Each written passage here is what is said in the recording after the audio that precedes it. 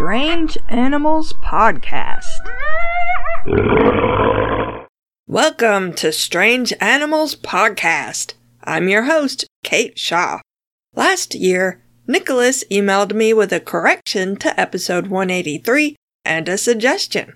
In that episode, I said that only honeybees make honey, but Nicholas pointed out that the Australian stingless bee also makes honey.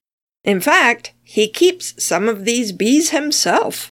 So let's learn about Tetragonula carbonaria and its close relations, as well as some other interesting bee information. Stingless bees don't just live in Australia. Different species live in parts of Australia, Africa, Asia, and Central and South America. Most produce honey, although not very much of it compared to the European honeybee. They don't sting, but some species will bite. Stingless bees are much smaller than European honeybees. Some look more like a flying ant than a bee unless you look closely. A stingless bee worker only grows around 4 millimeters long, while a European honeybee worker grows around 15 millimeters long. Different species have different markings, but Tetragonula carbonaria, which is sometimes called the sugar bag bee, is black all over. Stingless bees have a lot in common with honeybees, which makes sense because they're closely related. The stingless bee lives in a social colony with a caste structure of the queen who stays home and lays eggs, male drones that mate with new queens, and infertile female workers. Young worker bees keep the hive clean and take care of the brood, or developing larvae, while older worker bees are the ones who fly out and forage for pollen and nectar. While stingless bees only have one queen laying eggs at any given time, some species will have a few backup queens in case of an emergency. These backup queens don't produce eggs because they only mate with the drones if the reigning queen dies. In a few species of stingless bee, there's actually another caste in addition to the ordinary queen, drone, and worker. It's the soldier caste. Soldier bee larvae get extra food, and they grow to be larger and stronger than other bees to help them guard the colony, especially the hive entrance. Before the stingless bee soldier castes were discovered, no one realized that any bees ever had soldiers, although some ant and termite species have them. The stingless bee builds a nest in tree cavities, preferably in the tops of large trees, because that keeps the hive warm and protected. It's a tropical bee, so it needs to stay warm. If any insect or other small animal gets into the hive, the bees can't sting it because, as their name implies, they don't have working stingers. Instead, they swarm the intruder and attempt to smother it with anything they can find, including wax, resin, and mud. Death by mud. The stingless bee builds honeycombs, but they're spiral-shaped. They're made from beeswax mixed with resin that the worker bees collect from certain plants. The combs can be yellow like ordinary honeycombs, or they can be black, brown, or reddish. The word honeycomb isn't actually accurate because it's not where the bees store honey. The honey is stored in large chambers in the nest called honeypots. The combs are properly called brood combs because they're used for baby bees. Worker bees fill the cells about 3/4 full of honey and pollen, and the queen lays one egg in each cell. The workers then cap the cell. When the egg hatches, the bee larva has plenty of nutritious honey and pollen to eat. Once the larva has metamorphosed into an adult bee, it chews a hole through the cell's cap and emerges. If you're wondering whether you can eat the honey of the sugar bag bee, yes! It's runnier than ordinary honey, but it smells wonderful, and according to Nicholas, it has a tangy, citrusy flavor. It sounds really good. Stingless bees don't produce nearly as much honey as European honeybees, though, which makes sense since honeybees have been selectively bred over centuries to produce more honey than the hive could possibly need. The beekeeper takes the extra to eat, but naturally leaves plenty for the hive to live on. People in Australia only started keeping stingless bees around the early 1980s, but it's growing more and more popular. Since the bees are native to Australia, they're much better for the environment than the European honeybee. They're also incredibly good at pollinating crops, and if the weather's warm enough, they'll happily pollinate year-round.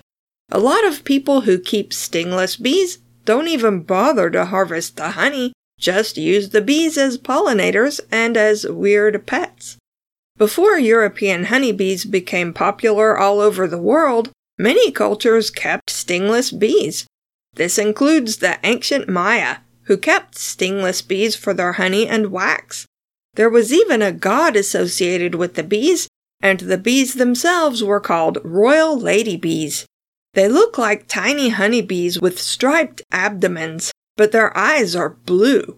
It's a forest bee that will pollinate flowers growing at the tops of tall trees, as well as low-growing flowers, which is good for the environment and helps the native trees in particular.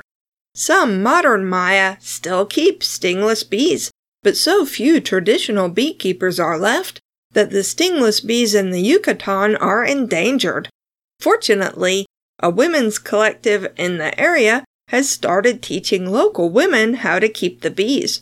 The new beekeepers can sell honey on the gourmet market for extra money, and the bees have help competing with introduced European honeybees. It's also a source of local pride to have royal ladybees around again. When a stingless bee worker finds flowers producing a lot of nectar, she marks the area with pheromones.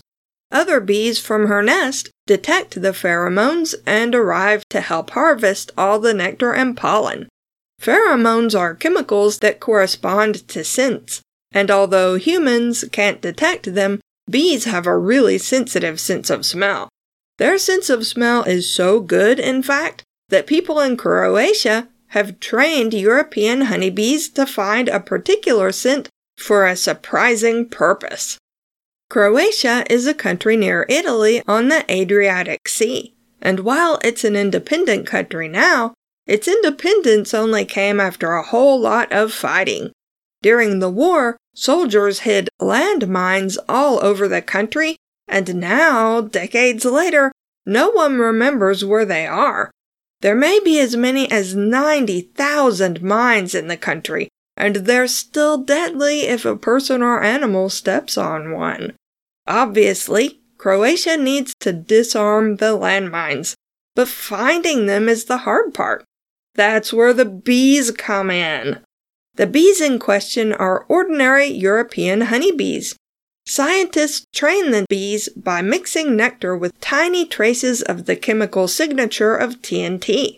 The bees quickly learn to associate TNT with food, and the scientists follow the bees with drones to see where they go. I learned about these bomb-sniffing bees from a podcast called Bewilderbeasts, which I highly recommend. There's a promo for it at the end of this episode, and I'll put a link in the show notes. Bewilderbeasts' logo and their first episode both feature the bomb-sniffing bees. Let's finish with some interesting folklore associated with honeybees. Many beekeeping cultures across the world have a superstition that you have to tell the bees about important events in the family. In English, it's literally called telling the bees. If you don't, the bees may swarm and leave you. Some cultures especially stress that the bees must be told about the death of the beekeeper, and that they need to be invited to the funeral too, or at least be given cake or wine from the service afterwards. This particular superstition ties into the association with bees and honey with the afterlife.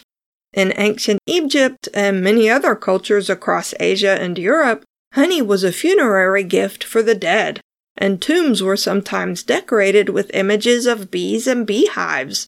Honey isn't just good to eat, it's been used as a medicine for millennia, and as an ingredient in skin cream and other cosmetics, so it has always been valuable. Every single beekeeping culture in the world, literally every single one, gives religious significance to honey to some degree or another.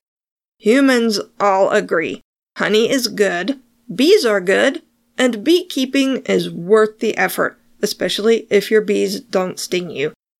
You can find Strange Animals Podcast at strangeanimalspodcast.blueberry.net. That's blueberry without any E's. If you have questions, comments, or suggestions for future episodes, email us at strangeanimalspodcast@gmail.com. If you like the podcast and want to help us out, leave us a rating and review on Apple Podcasts or just tell a friend. We also have a Patreon at patreon.com/strangeanimalspodcast if you'd like to support us that way. Thanks for listening. The second I sit down to record, it does not matter what I have eaten all day, or even if I've eaten, I start to burp. And I don't burp all the time. And yet, when I record, burp, burp, burp, burp, burp, burp. I edit it all out, of course. Nobody will ever hear the burping. I hope. Hello, I am Melissa McHugh-McGrath, host of Bewilderbeasts, where animals intersect at humanity. You will hear amazing stories, like a parrot who was escorted out of President Andrew Jackson's funeral for swearing too much, a cat who solved a Canadian murder and furthered DNA analysis, a monkey who killed the King of Greece. Whoops! Oh, and the time bombs nearly flew between Sweden and Russia over fish farts. And the Croatian bomb detection bee. Yes, we have trained bees to find bombs. I mean, they're bombs that we threw down, so this is our fault. But anyway, it's just so cool. Fart humor for the kids, history lessons for adults. Listen to Bewilderbeasts every Monday at bewilderbeastpod.com or wherever you like to get your podcasts.